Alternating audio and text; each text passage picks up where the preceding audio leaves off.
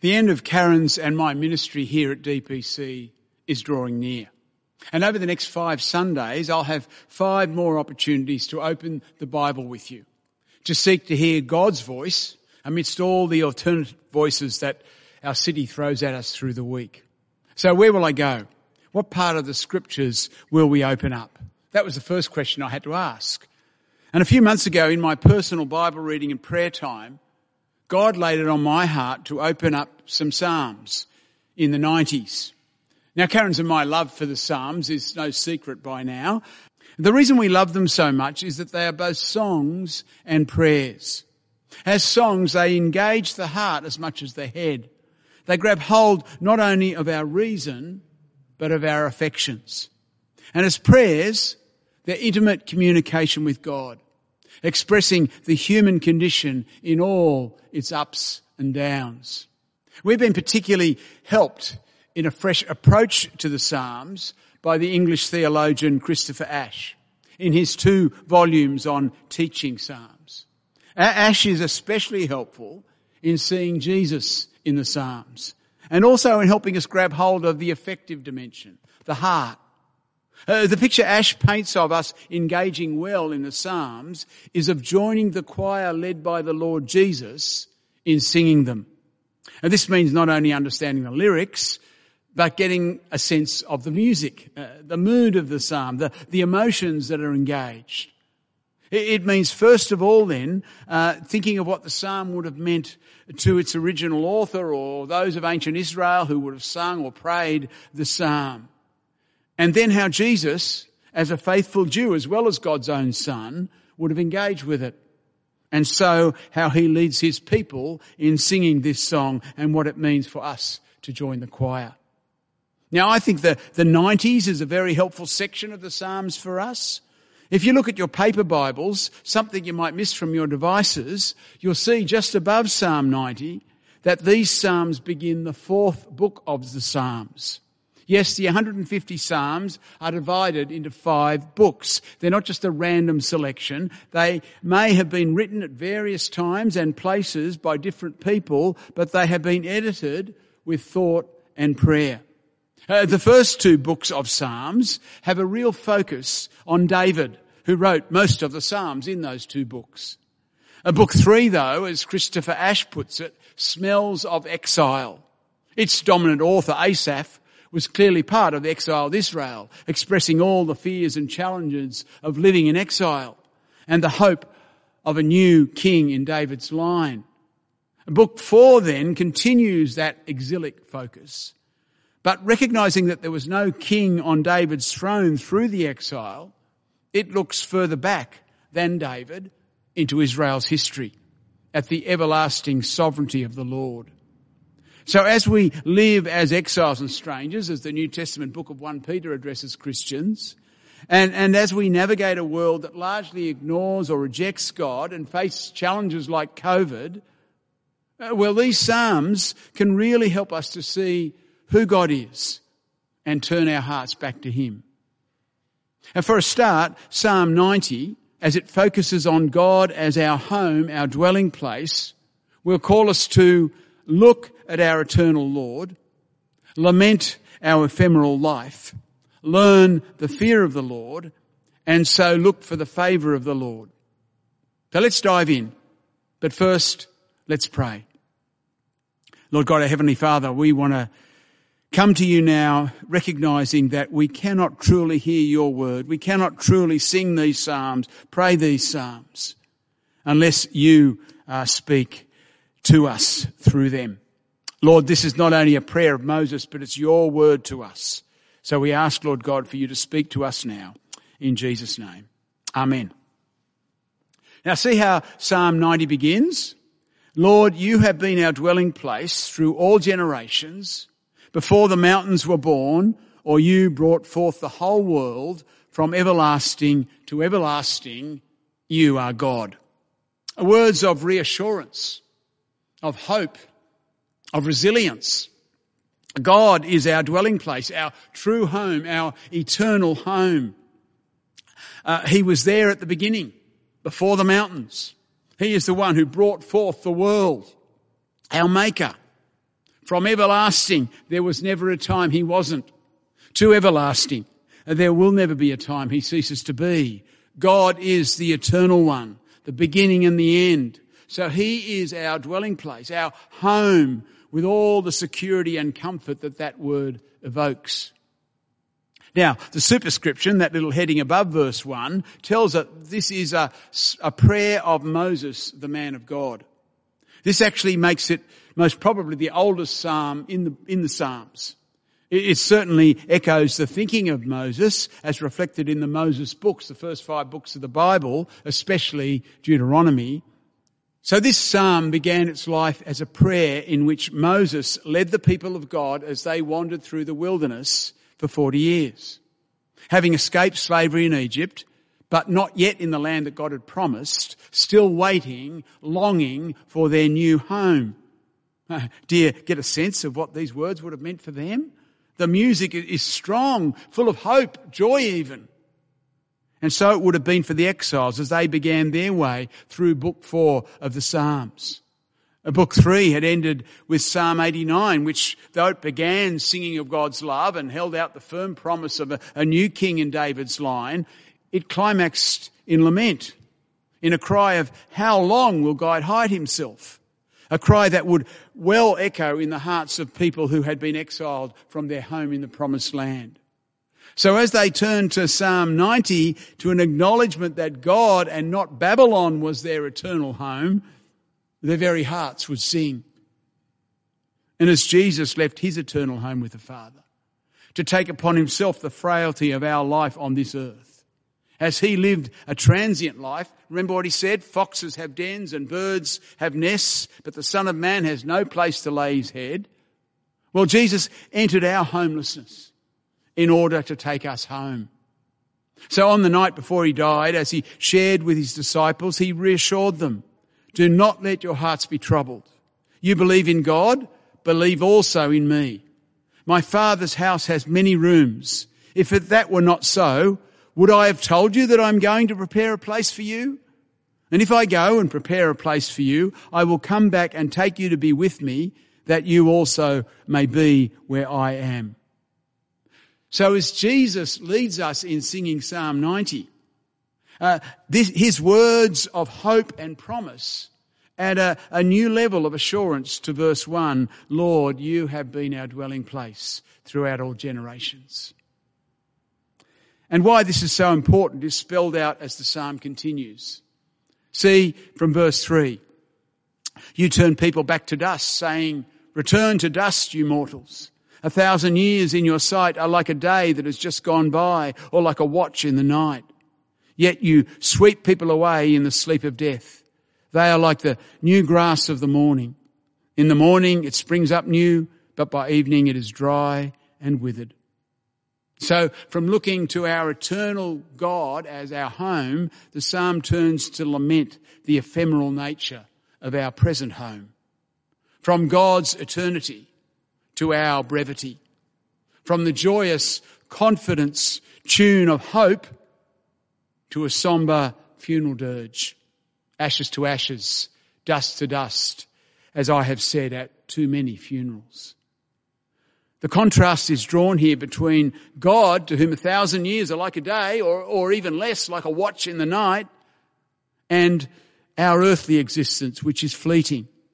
The first part of verse 5 is better translated in the NRSV, you sweep them away, they are like a dream. Life is fading like a morning snooze, or like grass, as the verse goes on, grass that springs up in the morning dew, but withers and dries in the heat of the day. It's fleeting, transient, ephemeral.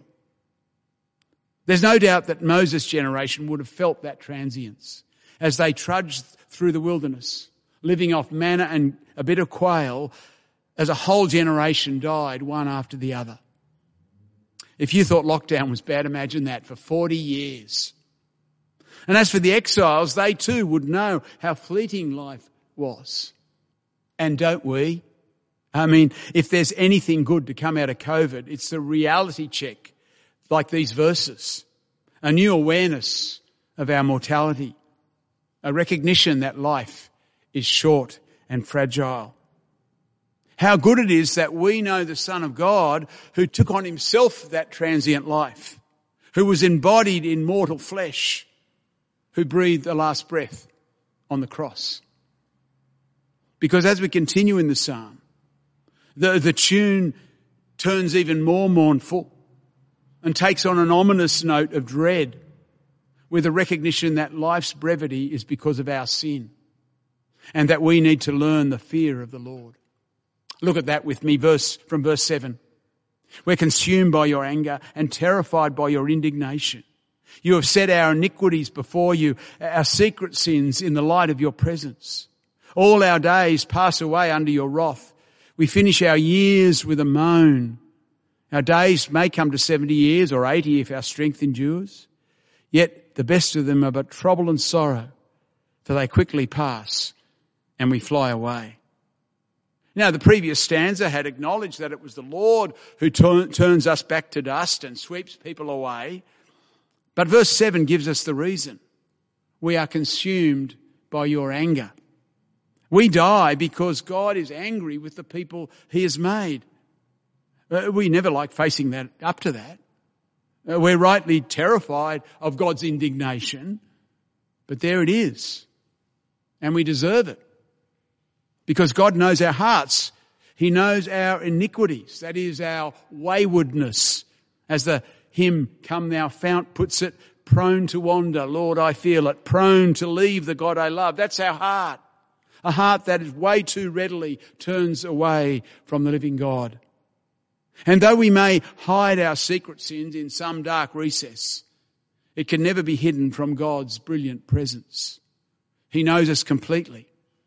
And so all our days pass away under God's wrath, and we finish our years with a moan.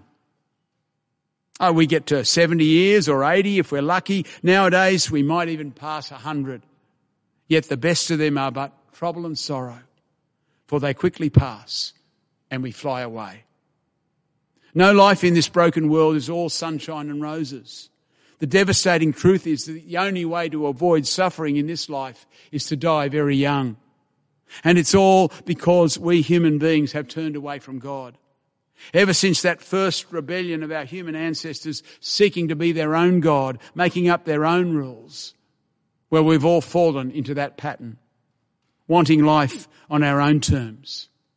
Maybe unthinkingly, maybe subtly, but whatever way, pushing the true God off his rightful throne to run life our own way. Waywardness, rebellion, iniquity, sin. We need to learn the fear of the Lord, to recognise his righteous judgment of us. See how verse 11 continues? If only we knew the power of your anger. Your wrath is as great as the fear that is your due. Teach us to number our days, that we may gain a heart of wisdom.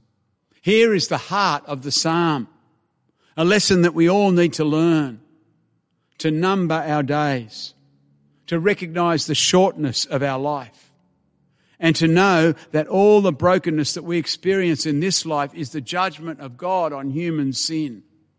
Not in a direct, you suffer this particular pain because of this particular sin kind of way, but because our hearts are wayward, because we fall short of the glory of God, failing to consistently love him with all our heart, mind, soul and strength, or even to love our neighbour as ourselves.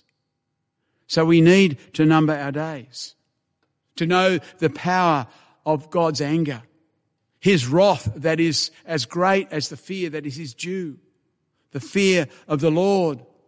That's the key, standing in awe of the eternal God, recognising that he is God and we are not. And so we gain a heart of wisdom. Just as Proverbs says, the fear of the Lord is the beginning, the essence, the heart of true wisdom. It's clear that Moses wanted his generation to learn this. The generation that had clearly rejected God's command and promise when they refused to enter the promised land. That's why they were wandering for 40 years in the wilderness, because of God's wrath on their rebellion. And the exiles needed to learn the same lesson. God had warned them over and over again, every prophet he sent, return to me or I'll kick you out of the land. And they didn't return.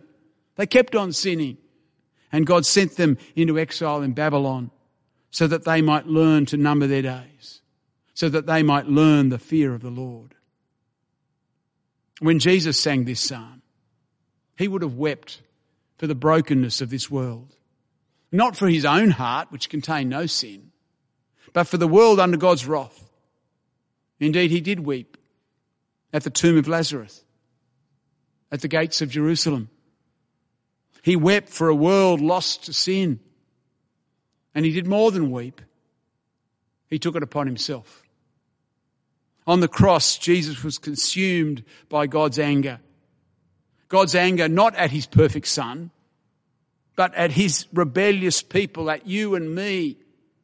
My God, why have you forsaken me? He cried as he took upon himself the full force of God's wrath on us as he died the death that we deserve to die. Which is why we can sing the final stanza of this song with exuberant hope as it calls upon us to long for the favour of the Lord. Moses' generation would have sung it as a desperate plea. So would the exiles. But as the crucified and risen Jesus leads us in singing it, it shouts with resilient hope. Have a look from verse 13. Relent, Lord. How long will it be? Have compassion on your servants. Satisfy us in the morning with your unfailing love, that we may sing for joy and be glad all our days. Make us glad for as many days as you have afflicted us, for as many years as we have seen trouble. May your deeds be shown to your servants, your splendour to their children. May the favour of the Lord our God rest on us. Establish the work of our hands for us. Yes, establish the work of our hands. In verse 13, the psalm addresses God for the first and only time by the personal name that he had given Moses at the burning bush. The Lord, all in capital letters, Yahweh. It claims the relationship that God had given to his people. He was their God, they were his people. Relent, they cried. How long? Have compassion. It was on the cross that Jesus was answering that plea. It was on the morning of his resurrection that God satisfied us with his unfailing love so that we can sing for joy and be glad all our days. The people of God before Jesus asked God to make them glad for as many days as you have afflicted us, for as many years as we have seen trouble. And we know that in Christ, God gives us so much more than that. Much more than joys to balance the sorrows, as the prayer suggests. But as 2 Corinthians 4:17 puts it, an eternal glory that far outweighs all the troubles that we encounter in this broken world. Our true home in the new heavens and the new earth, in the glorious presence of God for all eternity. So we can sing this final stanza with gusto, with a depth of hope and joy that is given by God in Christ. But there's still also a plea in our song. We still weep with Jesus at our sinful hearts and our broken world. There's still a longing for the favour of the Lord. There's still a cry of, come, Lord Jesus, because we're not there yet. Jesus has dealt with the penalty of sin. He has sent his Spirit to overcome the power of sin. But we still live with the presence of sin. We still live in a world of trouble and sorrow. We still need to number our days on this earth that we may gain a heart of wisdom. And so we join with Jesus as he prays with us and for us with a confident hope. May the favour of the Lord our God rest on us. Establish the work of our hands for us. Yes, establish the work of our hands. We know that God will answer such a prayer. We know because in Jesus, God has dealt with our sin and conquered the death that haunts us. As Paul says to the Corinthians, the sting of death is sin, and the power of sin is the law, but thanks be to God, he gives us victory through our Lord Jesus Christ. Therefore, my dear brothers and sisters, stand firm. Let nothing move you. Always give yourselves fully to the work of the Lord, because you know that your labour in the Lord is not in vain. His favour will rest upon us when we trust in him. He will establish the work of our hands as we work for him. And he will, by grace, welcome us into our eternal home. You know, before Karen and I came to Drummoyne, we spent some long service leave over in the UK and France. And as that time was coming to a close, we really felt the transience of our life.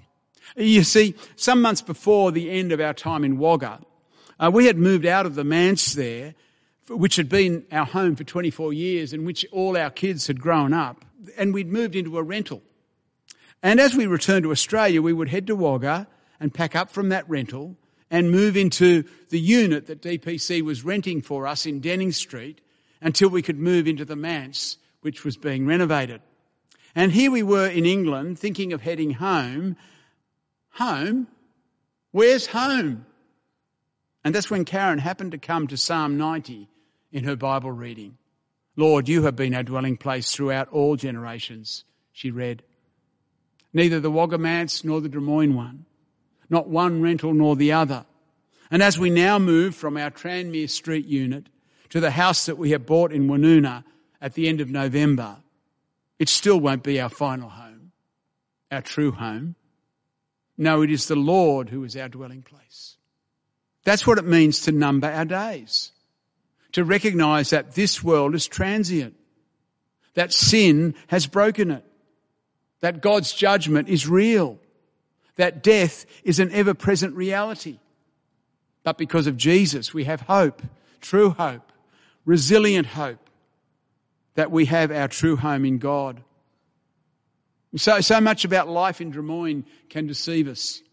Whether it's one of those mansions on the bay or a humble one-bedroom unit without even a glimpse of the water, most of us live in a fair degree of comfort. We can invest in this life as if it were all there was, pouring all our energy into that house that is our present home, or taking the next step up the ladder in our career, or seeing how well we can do in our study. We can think security is all about our investments and insurance. We can plan our lives around the next holiday or that long retirement holiday at the end of our working lives. And none of those things are wrong in themselves. It's great to live in a nice place and achieve good goals and enjoy our rest. It's wise to work hard and invest our resources well, but it's not permanent. Whether it's an economic collapse, an environmental crisis, or a global pandemic. You know, it only takes a freak storm or a devastating fire to destroy that beautiful house. We've seen how fragile even good jobs can be when the economy turns sour. And it only takes a phone call from the specialist to wipe all those future plans away. But as Jesus leads us in singing Psalm 90, we rejoice in a new perspective on this life. This isn't home. It's temporary. God is our true home, and Jesus has prepared the way for us, put out the welcome mat that we don't deserve into his Father's house with its many rooms, our eternal home. As Jesus leads us in singing Psalm 90, he teaches us to number our days and gain a wise heart so that we'll sit loosely with this life and seek first his kingdom and his righteousness. We will work for our true home, being confident that God's favour will rest upon us, that he will establish the work of our hands for us. Yes, he will establish the work of our hands. So as we focus on our God as our true home, let me pray for us as Paul did for the Thessalonians. Let's pray. Lord God, I pray that you would make us worthy of your calling. and that by your power you may bring to fruition our every desire for goodness and our every deed prompted by faith. I pray this so that the name of our Lord Jesus may be glorified in us and us in him, according to the grace of our God and the Lord Jesus Christ. Amen.